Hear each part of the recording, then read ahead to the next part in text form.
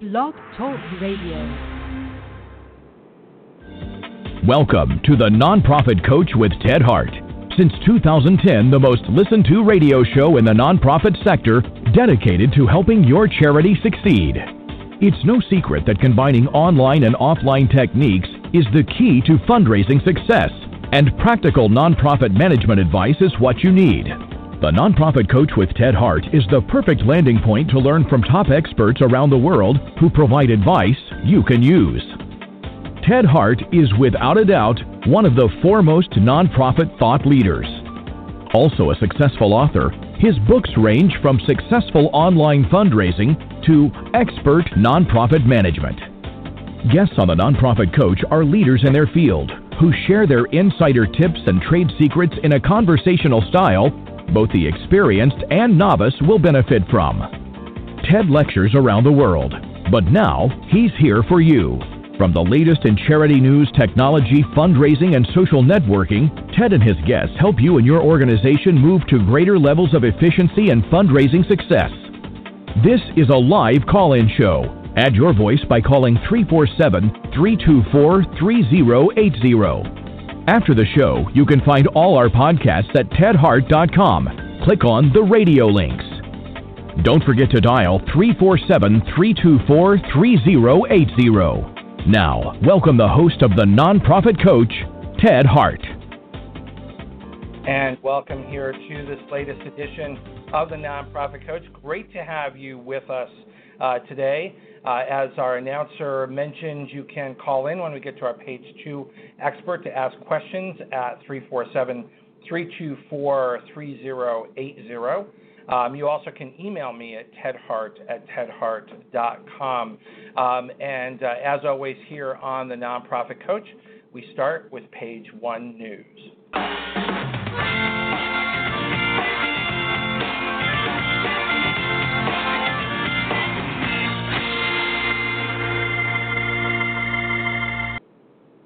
Over here on page 1, we have Ariel Gart. Ariel Gart is with GuideStar and is here for the GuideStar Minute. Ariel, welcome back here to the Nonprofit Coach. Please bring us up to date with everything GuideStar. Great, thanks for having me.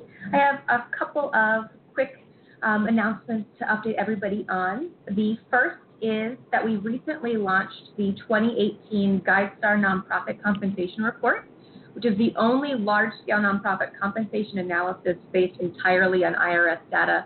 And it's a really helpful tool for nonprofits to use to establish appropriate compensation and justify the salaries and benefits that they offer. So if you want to learn more about this report, you can visit guidestar.org/compensation to take a look at our landing page and get access to the report. And if you want to take a deep dive into the report, you can also join us for a free webinar that we're hosting on our site tomorrow at 2 p.m. Eastern Time, where we'll go over some of the key points and takeaways from the report. So all you have to do to register is visit guidestar.org/webinars, and that will get you a really great look at what's happening in the analysis of the 2018 GuideStar Nonprofit Compensation Report. And then, as you all know, oh, sorry. Well, no, I was just going to say, it's important, I believe, to always manage from fact. And one of the largest expenditures for any nonprofit organization is, of course, their salaries and benefits of their employees. So a very important compensation report, I would think, for all of our listeners. Absolutely. And we've looked at, I believe it's over 150,000 different salaries and positions in the nonprofit sector to come up with this report. And it does have a breakdown of different large versus small scale nonprofits. It has different types of nonprofits in terms of their different NTE codes. It has location, male versus female. So just a lot of really great insight, and the data is broken down in a bunch of different ways. That's terrific. Well, and an important webinar to learn how to use that data and how to analyze it for your nonprofit. Absolutely. And, the other piece that is really kind of top of mind for all of us at GuideStar right now is, the giving season and Giving Tuesday coming up really quickly. And so it is essential that organizations get their GuideStar nonprofit profiles in shape and ready for the giving season. And there's a huge deadline kind of ahead of us in that on November 11th, we are encouraging all the nonprofits that have a profile on GuideStar to get their updates made by November 11th to ensure those changes will be reflected on the more than 200 charitable websites and applications that we partner with, like Amazon, Smile, Facebook, and Network for Good, in time to appear for Giving Tuesday. So it's essential that all of these nonprofits make those updates by November 11th to have those changes reflected on all of our partner sites. That's terrific. And if you have trouble remembering that date, November 11th, of course, that's Veterans Day. So, just sort of put that in your mind. Have it done by Veterans Day. Yes, absolutely. And in addition to that, whether your nonprofit is rated by Charity Navigator or not, the information on an organization's profile that has earned the 2018 Gold or 2018 GuideStar Platinum Seal of Transparency before November 11th will also be reflected on Charity Navigator as well. So that's for organizations of all shapes and sizes. So we've kind of set that November 11th date as the date to update in order to be reflected kind of with all of our different partners on all of the different platforms. So make sure that those updates are done before November 11th or by the end of November 11th. And if you need help with your profile, we are offering a free webinar to kind of help get your profile updated for Giving Tuesday, and that will take place on Thursday, November 1st at 2 p.m. Eastern Time. So again, to register for any of our free webinars, you can just go to guidestar.org/webinars. Now, Ariel, now forgive me if I've got this wrong, but this sounds like a new partnership where you're sharing that information also over on a Charity Navigator as well. Because in the past, those GuideStar and Charity Navigator have not always shared the same ratings. Yes, and so what's happening is that on a organization's kind of listing on Charity Navigator, they are actually including whether they have a gold or platinum seal. So if you earn a platinum seal on Charity, Okay, so if you're not listed on Charity Navigator, you still won't be listed. But if you are listed, then they will note the fact that you have status on GuideStar. Yes, and we've kind of had this partnership going for, I want to say, the last 8 or so months, where if your organization that's on Charity Navigator achieves a gold or platinum seal at GuideStar, that then seal emblem is included in your page on Charity Navigator. Right.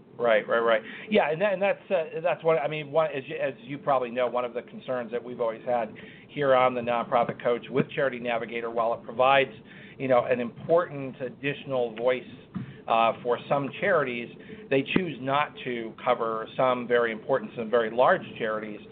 That's their own editorial decision, but it leaves, I believe, some folks who are not as familiar with the nonprofit sector. If a charity is not listed, they then wonder, well, what's wrong with that charity? And, of course, there might not be anything wrong with that charity. It's just the editorial decisions of Charity Navigator not to include some charities. So that's unfortunate for those charities, and not much they can do about that. Whereas GuideStar does provide all charities and the opportunity for all charities to provide updated factual information, and that's why we really promote GuideStar in a very big way. Which we appreciate very, very much. Yeah. Well, thank you. Any other? I think it is important to have that connection. I just wish we could get Charity Navigator to provide full information on all charities, whether they rate those charities or not. I think it does create a confusion for donors when a charity is not listed on their site. Anyway, other updates from GuideStar. I think this deadline of November 11th is extremely important, and we want to do everything that we can to urge all of our listeners to make sure they update their information on GuideStar before November 11th. That's all I've got for you. Just remember November 11th, and if you want to come to any of our webinars, just go to guidestar.org/webinars. Thank you very much, Ariel. As always, very, very informative and important, timely information, which is why we invite you here on Page One News for the Nonprofit Coach. So, Ariel Gart from GuideStar, thank you for being our guest here on the Nonprofit Coach. That means it's time for Page Two Expert.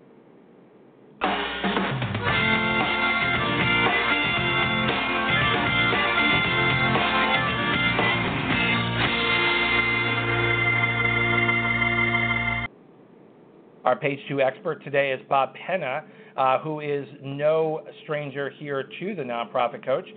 He has been on the Nonprofit Coach in the past with his prior book, The Nonprofit Outcomes Toolbox, that was awarded the very prestigious 2012 AFP Skystone Partners Research Prize.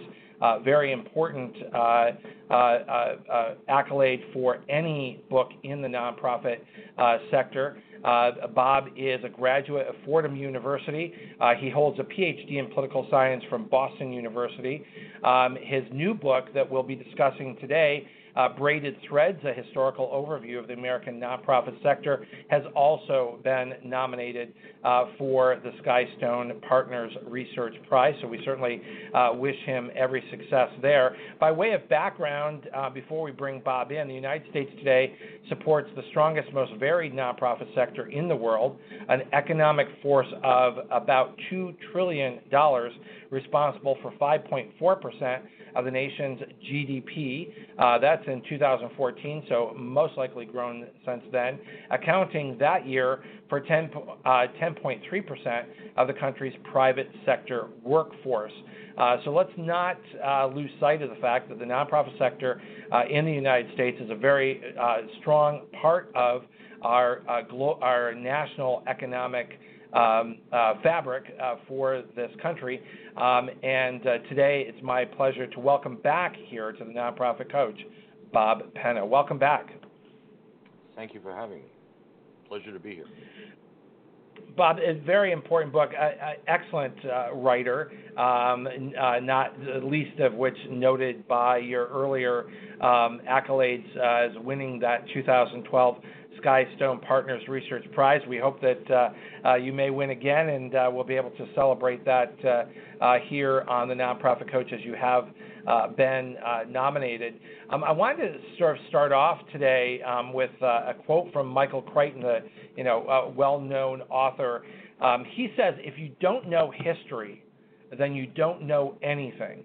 You are a leaf that doesn't know it is part of a tree." And I share that because I think, to me, that's sort of the essence of this book that you've kindly agreed to come on and present to us today here on the Nonprofit Coach, Braided Threads, Historical Overview of the American Nonprofit Sector. I think anyone who is involved in the nonprofit sector, certainly anyone who is in management, anyone who is fundraising or is in development of the nonprofit sector, must know, appreciate, and understand the historical background and as you present the overview of the American nonprofit sector, to know where they are and for them to know themselves what kind of leaf they are and where they fit on that important tree of philanthropy in the United States. So by way of background, sort of weigh in on that quote and share with us why Braided Threads. Well, I would say, to address the quote, let me get through with it. It's important for us to know how we got to where we are today. You mentioned a few facts in terms of how large and economically important the sector is. Well, that was not always the case, for example. When you look at the multiplicity of nonprofits and the many types of nonprofits in the United States, that too was not always the case. So I think it's important to understand how we got to where we are, because those twists and turns in the road, those times when the sector ricocheted perhaps off of a historical event, could it be a war, a depression, all of these things had their impacts. It's important to understand as I said, how we got to where we are, because the fact is we were not always what we are today, and understanding the true origins, understanding how we developed. Lester Solomon calls it the resilient sector, and I think that is a word that very, very well describes the sector, because it has evolved, it has changed, and it has responded to both events, trends, changes in culture, changes in law. And so, once again, as I said, I think it's important to understand how we became what we are today, and not just presume that things always were as we see them now. Or that they'll stay as they are. Certainly, there are changes in the sector as we speak. But let's take a step back, because we do want to make sure that our listeners today benefit from the richness of your new book. Let's go back to where you believe the roots of the American nonprofit sector lie. The roots of the American nonprofit sector, first off, go back in certain aspects, which we perhaps can get into a bit later, literally go back to the 15 and 1600s. There were important things that happened then that contributed to what we inherited and then took and developed. But if you want to speak of purely American experience, it is a historical fact that as soon as Americans, particularly in the North, in the Northeast, started organizing their towns and their villages, they started forming associations. As early as the 1830s, Alexis de Tocqueville, who wrote his famous Democracy in America, was commenting about how Americans organized for every purpose under the sun. In fact, he has a very interesting quote. He says, where in Great Britain, in England, you will find a man of stature at the head of or leading a movement or an effort, or where you will find in France the government doing that, in America you will find an association. So even as early as 1834, this was evident, and it was part of the fabric of the early American society. And why do you believe that because much of the American roots come from the UK, certainly the colonies, why did a different approach to charity spring up in the United States that, as de Tocqueville says, you would not at that time find in the UK? Well, a couple of reasons. Number one was their royal system, their class system. We did not have those things. The other thing is that because of, in many, many cases, the isolation of early settlements, the government structures didn't exist. You think, for example, of some of the great composers, of Bach, Mozart, Beethoven. They had sponsors. These were very often people of wealth. They were people of title. Many were royalty. That structure did not exist in early America, and people had to rely upon themselves. And one of the ways they did it was by organizing to get things done. Some of them were civil, some of them were social. But this was a strain that, again, particularly in the Northeast, was very, very deeply rooted, and which came to be the pattern as the nation evolved. Bob, we lost that last sentence. You seem to break up a little bit. Can you try that again? I'm sorry. What I said, I'm sorry. What I said was that not having the structures that in Europe would have fostered certain kinds of things in the United States, because of the isolation of many, many communities, people had to rely upon themselves, and therefore they organized to get things done in a way that Europe had never seen before. Mm-hmm. Did that come across? So, yeah, that came across. No, very, very clear. Thank you for restating that. So we have, the basic roots that come over, but it's not a royal system, and so the community themselves are creating organizations. Bring us to the sort of what you view as the next very important historical turning point from sort of the founding of these community organizations, where what de Tocqueville finds is that leaders of the community will be involved in these kinds of activities. Views that as very different from the UK. Where do we go next for the next significant turning point in the American nonprofit sector from a historical perspective? The next significant thing that happened was a very important court case, and again, this was in the very early 1800s, that involved Dartmouth University. There were a number of things that were involved in that case, but for the nonprofit sector, what became a cornerstone, if you will, of the future edifice that we built was establishing that nonprofit organizations, and of course they weren't called that back then. That is an appellation that only came into use in the early 20th century, codified in 1954. But what we would call nonprofit type organizations, it established their independence from government in the sense that even if the government was providing a charter, even if they were incorporated under... Bob, Yes.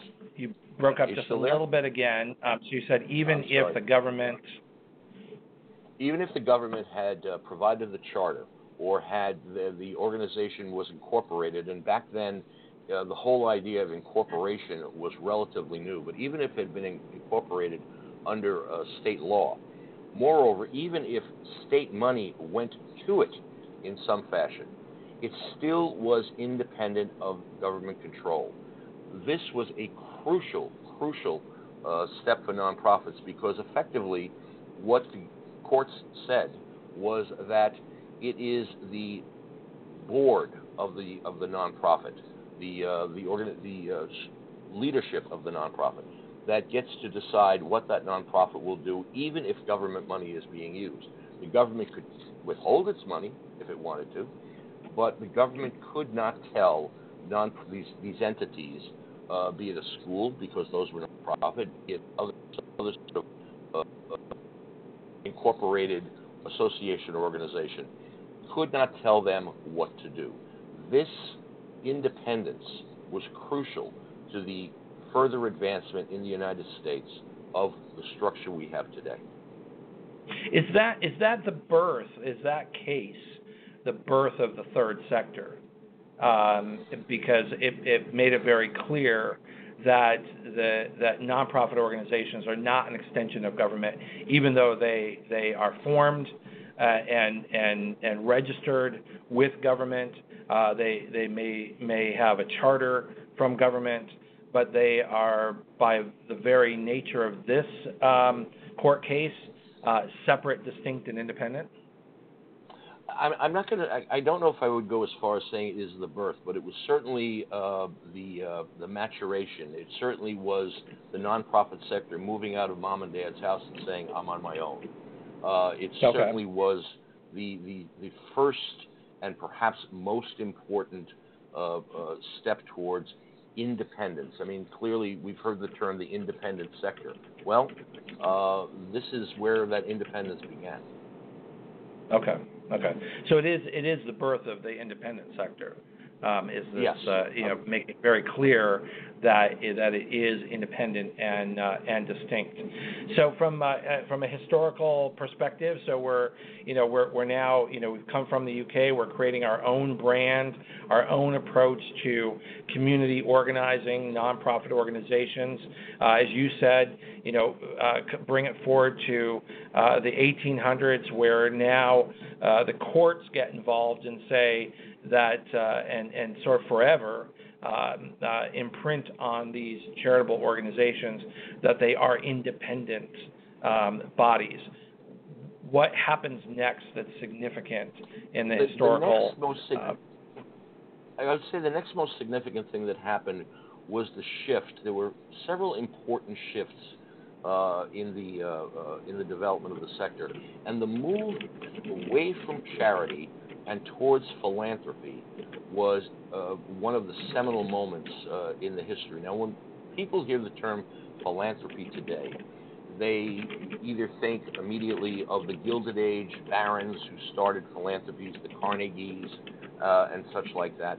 They think of large foundations that give away money, and that is the use of the term philanthropy today. However, the root of the word, the true meaning of the word originally, was a care for mankind, as distinct from charity. If you look at the roots of the two words, our current word charity came from the Latin careris, which meant love or tenderness, whereas philanthropy really came from the Greek, and what it meant was sort of an affection for mankind.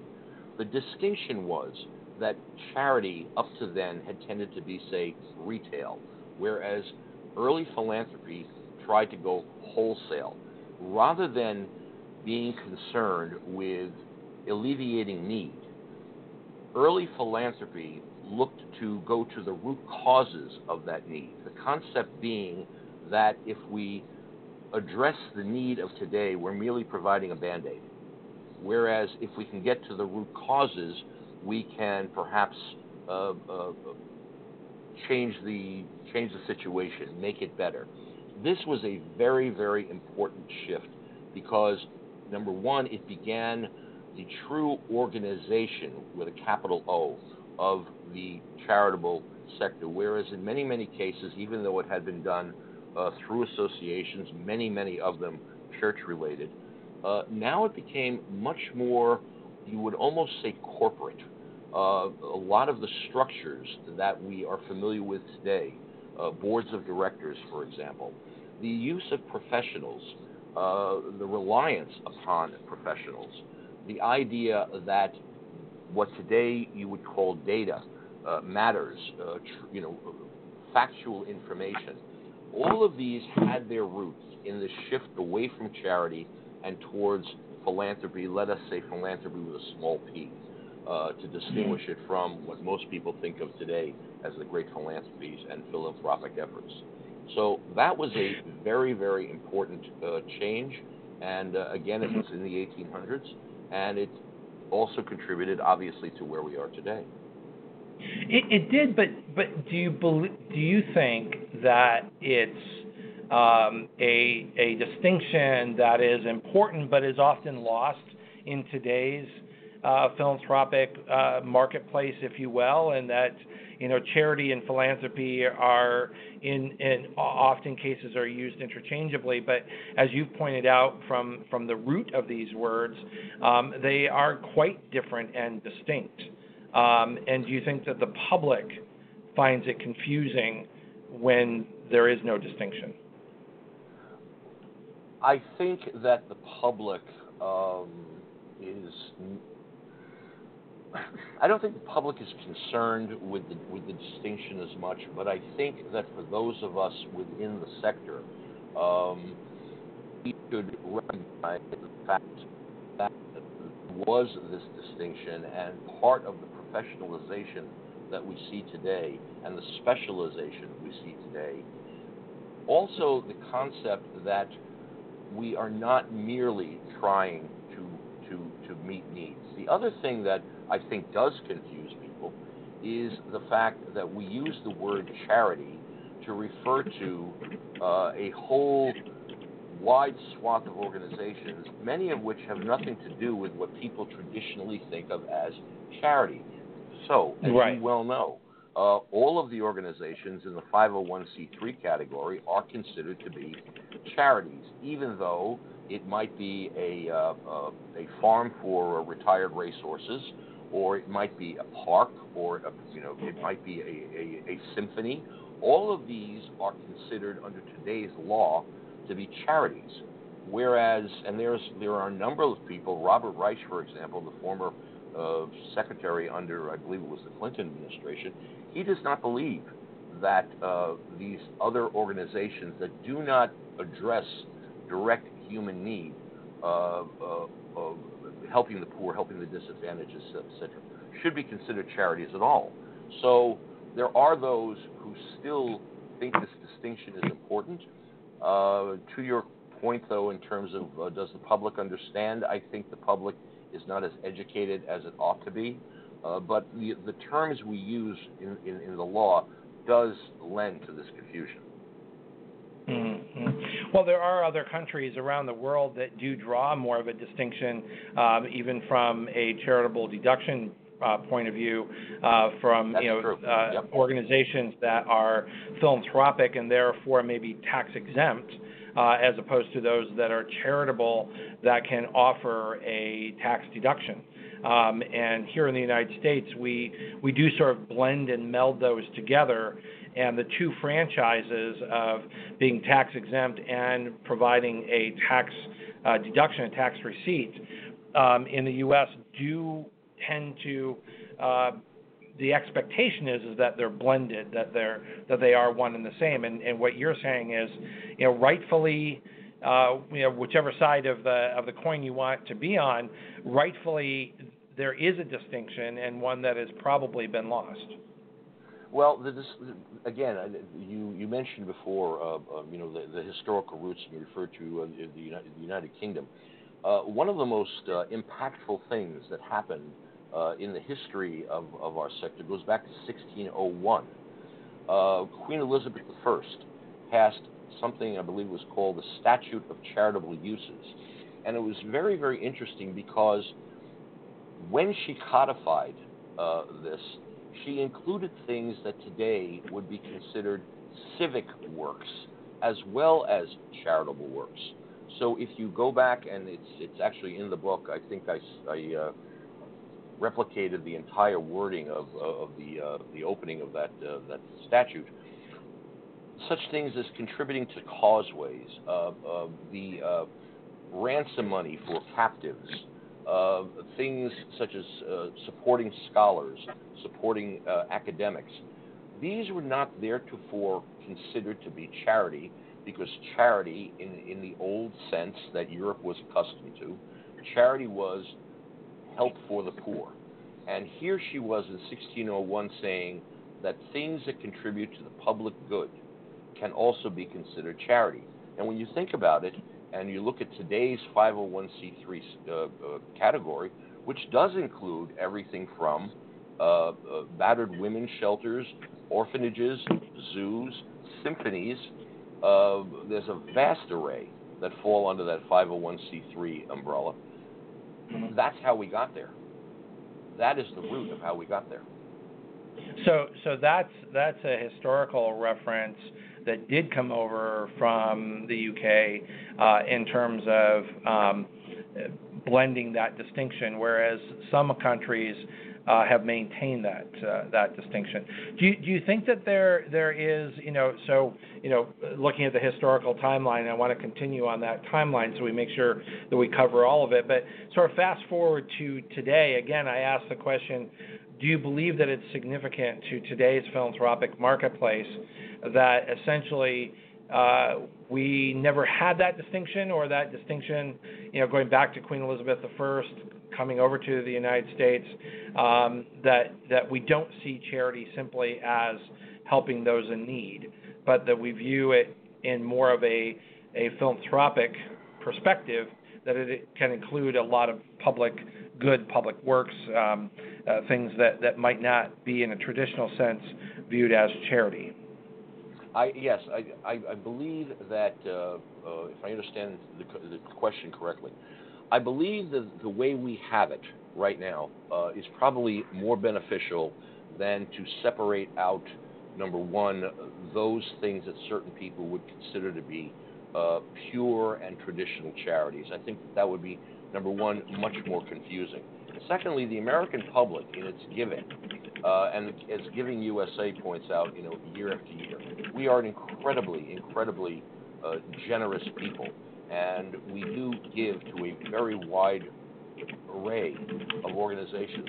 But in a way, this is in keeping with our democratic, might say, egalitarian approach to things. In other words, there is no separate standard or separate benefit for giving to, say, Catholic charities as opposed to giving to a farm for retired greyhounds. In other words, if you choose, if you are so moved to give to the greyhound farm, well, you get the same tax benefit in a way as somebody who gave to the United Jewish Appeal or to Catholic charities. I think that is a better way to do it. I think it's less confusing for the public, and nobody has to sit there and play judge and jury as to which organizations ought to be in pile A or in silo B. So if that answers your question, yes, I do think. Yeah, it does. It does, and I think it goes back to, and that's actually where I was hoping that you might take that argument, because it does seem to match the American way of doing things, in that the distinction, if there is one, is left up to the individual as opposed to government imposing a distinction. And perhaps that seems natural to us because that is historically how our philanthropic sector has evolved. But you seem to also be stepping, sort of out of the historian perspective and looking at it from a public policy perspective, that perhaps it's healthy to leave that distinction in the hands of the individual making the contribution. Well, again, if you just look at the number of categories for which the IRS allows deductions, the number of issue areas, so to speak, cause areas, it's incredibly broad. And I personally believe that having a choice is better than having no choice. And I don't really want somebody else making the choice for me. If I choose to give to, a butterfly sanctuary, I should be able to do that without anybody telling me that that's not really charity or that I don't deserve a deduction. I think that kind of parsing and distinction making would not be good for the sector, would not be good for our body politic, and I certainly think it would lessen in many ways the cement that holds our communities together, because in many, many ways the nonprofit sector in the United States really is, in many fashions, in many places, the glue that helps hold communities together, bring communities together, and I like the fact that people have a choice. I'd like to have the choice. Bob Penna is our guest here on the Nonprofit Coach. We're going to take a very quick break, and when we come back, Bob is going to bring us to the next historical turning point for the American nonprofit sector as we continue to learn this historic overview from his new book, Braided Threads. And we will be right back.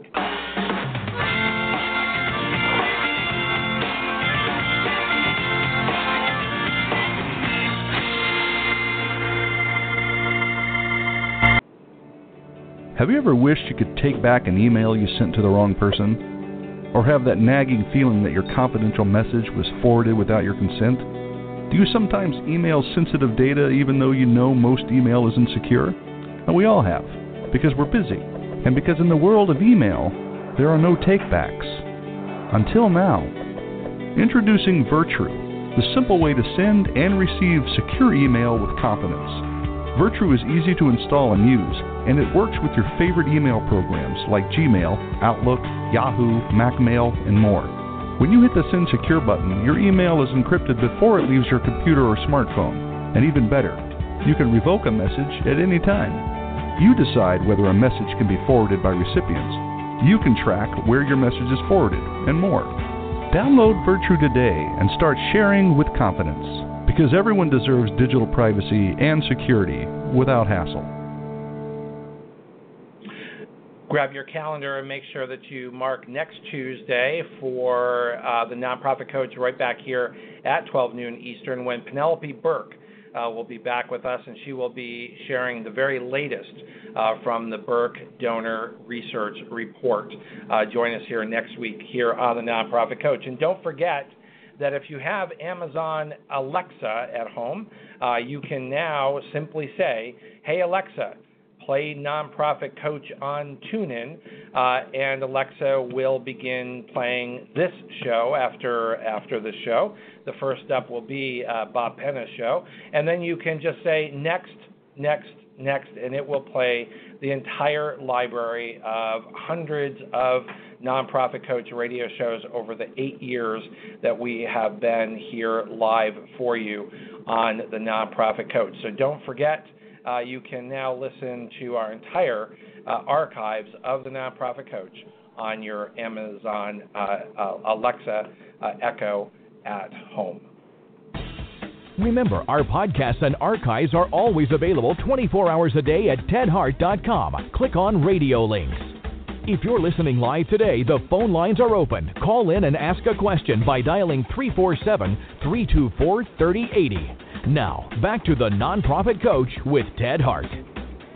And we're back here live with Bob Penna and his new book, Braided Threads, a historical overview of the American nonprofit sector. And Bob, before we went on break, you had brought us up to the 1800s, sharing with us the significant turning points of the American nonprofit sector. Where do you take us next? The next thing I'm going to, I think, if you want to look at key points, the next one, we would jump out of the 1800s and into the 1900s. I would say the next big move was the shift from relief to services. And this came about primarily as a result of the Great Depression. When the Depression hit, the precursor of United Way, and many people don't know this, but United Way grew out of what we used to call community chest. Today, people think of community chest merely as a space and a card in a Monopoly game. But there was a time when community chest was very, very important in communities across the country. And virtually any sizable community in the United States had a community chest. And this drew from personal donations. They were very, very big and very important and highly supported workplace drives. In fact, very often within a community, different companies would be, the employees of different companies would be competing with one another to see who could raise the most money. When the Depression hit, it was community chest that people turned to first. But community chest in those days was largely relief. It was financial relief for people who had fallen on hard times, irrespective of how those hard times came about. Well, clearly when the Depression first happened and so many people were suddenly out of work, they turned to community chest. Well, community chest tried, and people tried, and they tried to have drives to meet the need, but clearly no one knew or recognized when it began how impactful the Great Depression was going to be. And ultimately, as we know, government had to step in. And under FDR, a number of initiatives began, but Harry Hopkins was put in charge of the money. And Harry Hopkins believed that government, particularly state and local government, ought to be stepping into this void, into this situation. So one of the decisions that Harry Hopkins made was that, again, the term was not used in those days, but today what we would call nonprofits, in those days they were called voluntary associations. These voluntary associations were not eligible for government money, such as was coming out of Washington in the various relief programs.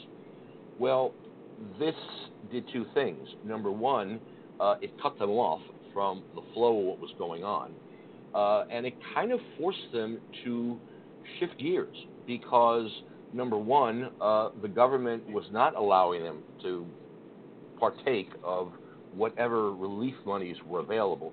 But number two, many of these organizations came to realize that maybe relief was better placed in the government's hands. This then begged the question of, well, now what do we do? And what they shifted to was what we today recognize as services. After the Depression, the move to services, and particularly after World War II, the move to services became more and more and more pronounced within the field. And many of the, we use the term human service organizations, if you look at them today and what they do, even if they didn't exist back then, if they came into being after this period, they provide services. This was not something traditionally they had done.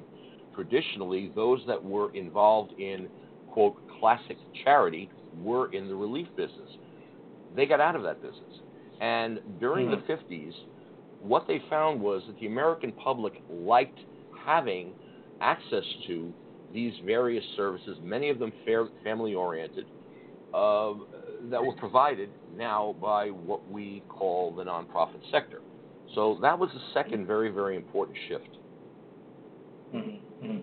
Is that sort of the, if you will, kind of the professionalizing of the nonprofit sector into providing services as opposed to, I don't know, sort of handouts? No, the professionalization did begin in the 1800s with that shift, as I said, from charity to philanthropy. There were professionals even then. Interestingly enough, given your background, one of the earliest professions that became codified and recognized was the professional fundraiser. But beyond that, there was a move. Let us say, okay, we all have an image of the era. If you remember the movie Gangs of New York, the 5 points thing. Right.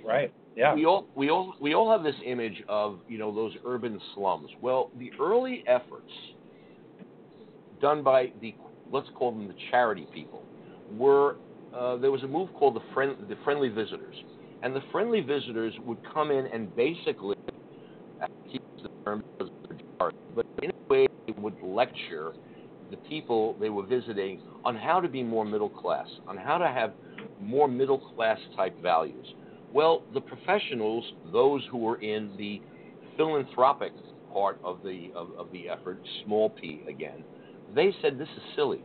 You're not really changing anything. Let us instead look at really why we have the problems of alcohol abuse, domestic violence, spousal abuse, abandoned children.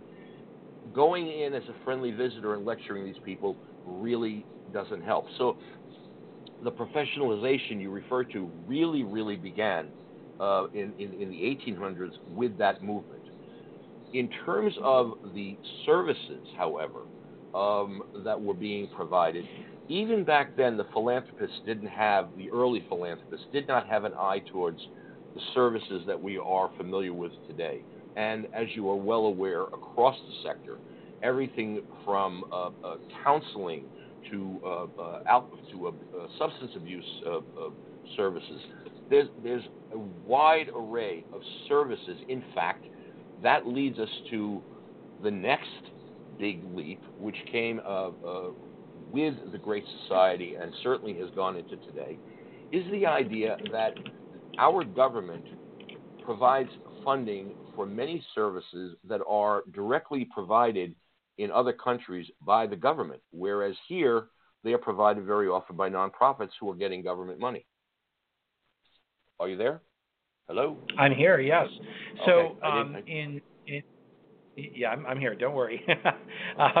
And so in that shift to services right. for the nonprofit sector, that advanced it in the minds of the public as well, in terms of what's government and what's nonprofit organization. Well, what happened was the shift very interestingly was originally focused primarily on the middle class, and one of the reasons was the middle class could afford to pay for it. So even though these were non-profit organizations, they were charging in many cases for their services, and they were directed at the middle class because the middle class could pay for it. However, as you are well aware, LBJ and the Great Society looked to alleviate poverty. And there were, again, this was the beginning of the Civil Rights Movement. There were a lot of things churning. And you'll recall the movement whereby people wanted better service. I mean, we had the term now, we're very familiar with it, underserved areas. And very often these were the poor communities, minority communities. They wanted better services. And the government was ready to provide the money, but in some cases didn't have the expertise, didn't have the cultural awareness, and so these services, even though the government was paying for them, were provided in many, many cases, and more as time went on, by nonprofits. So today you have a situation where the nonprofit sector is very, very greatly dependent upon government money. All you need to do is look at the impact the last recession had on the nonprofit sector. It wasn't that people stopped giving, and it wasn't even that corporations were giving less. The big spigot that got turned off was government money. It was government money because as governments realized that this recession was going to lower their tax receipts, they started cutting back. And again, not to name any names, but I was personally involved with a countywide program, and suddenly everything stopped. All contracts were canceled because the county executive had said, we're going to be getting less money from the state capital, and we can't spend any money we're not going to have. If you think about the impact that the recession had on the nonprofit sector, it gives you a clue of how dependent the sector has become on government money in 2018. So while back in the 1800s it became, sort of, etched in stone, etched in law that they were independent, they now become dependent.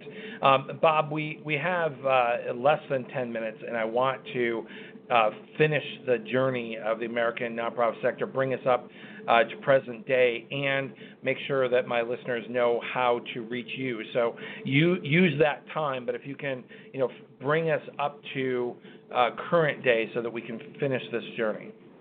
I think there are three things that people should be aware of. Number one is the importance of government money. That is crucial. But beyond that, there are two things going on in the sector that I think people should be aware of. Number one is its incredible growth. At this point, there are, the government estimates, Lester Salomon points out that we really don't know how many nonprofits are actually out there. But the point of the matter is that the sector has grown exponentially. In the book, there is a chart that shows its growth. We are adding some 50,000 new nonprofits per year in the United States. The question is, can this growth continue? Secondly, should it continue unchecked in any way? Because sooner or later, you're going to have a situation where you're having more nonprofits effectively competing for the same dollars. There's only so much money in the pot. The pie can only be cut so many ways. So this is a very important thing, I think, that the sector itself has to be aware of, and that the community that supports these entities should be aware of, that it is growing exponentially. The other interesting thing that's happening is the demographic change. I'm 66 years old. I guess I'm a boomer. My mother's still alive. She's 91. She's a traditional. Then you have Gen X and et cetera. What we're seeing is that this youngest generation, the one everybody likes to make fun of, the millennials, and for complete disclosure, I have a millennial daughter, so I have to be careful what I say. Their patterns of giving, of cause allegiance, etc., are much, much, much different. Now think about it. You mentioned your earlier guest was from GuideStar. You mentioned Charity Navigator, which you may recall I worked for a time. Both of these organizations exist to help create the informed donor. And part of the idea here is you should know what you're giving to and where you're giving. However, think about what we have now with the instantaneous ability for people to get a text message and respond to it emotionally on their phone, irrespective of where they are, irrespective of what they're doing. This changes the paradigm. There was a time, and I'm old enough to remember, when you would get something in the mail, in your mailbox, and maybe you threw it away, maybe you opened it, maybe you considered it for a while. You might not necessarily have been as informed as you should be, but it was not an instantaneous reaction. Today, more and more, whether it's the crawl along the bottom of the NFL game from the Red Cross saying text 123 to ABC, or whether it's instant messages on your phone, the opportunity for immediate impulse giving is growing. I'm not so sure that's a good thing, because I think what it does is it pulls farther away from the informed donor model that most of us agree we ought to have, and much more towards the instantaneous decision. So those are the trends that I think people ought to be aware of and should know about and think about. And these are the things we ought to be talking about as a sector.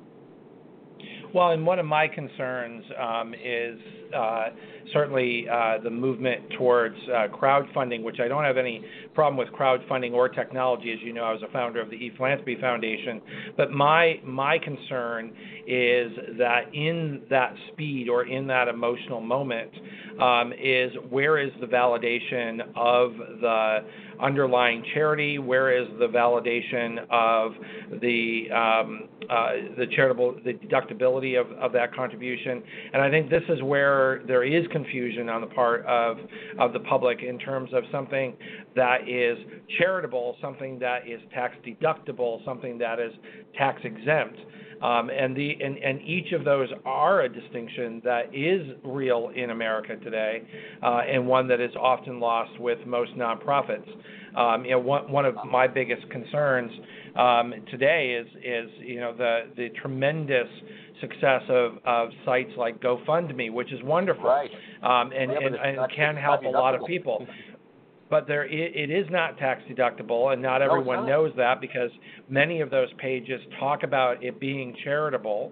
But there is also no validation. Let's say, help me support grandma who's got cancer and whatever. There's no validation that grandma has cancer, that grandma exists.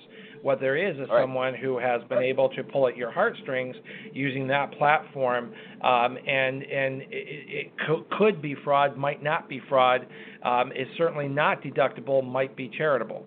And these distinctions are important because it only takes a little bit of fraud to start tearing away at the underlying trust that the American public has for the nonprofit sector that then could dramatically change the historical overview of the modern American nonprofit sector.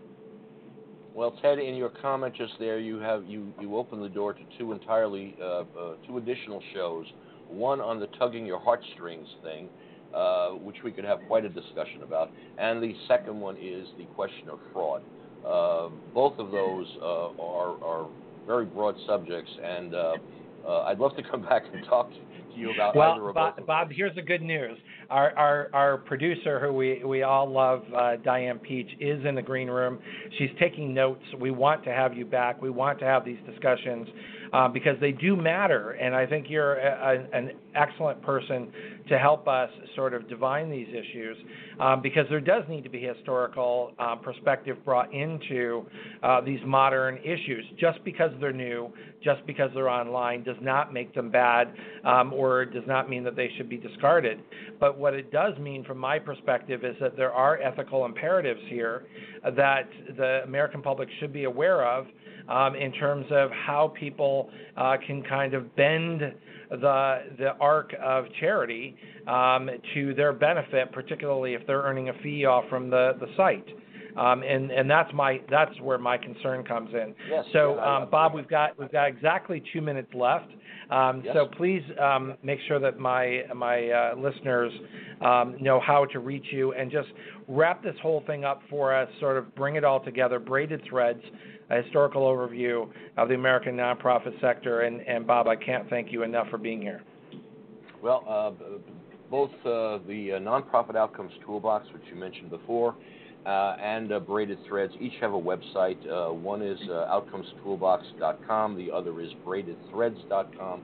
Both of those have links whereby listeners, if they chose to, can get in touch with me directly. That's probably the easiest thing to do.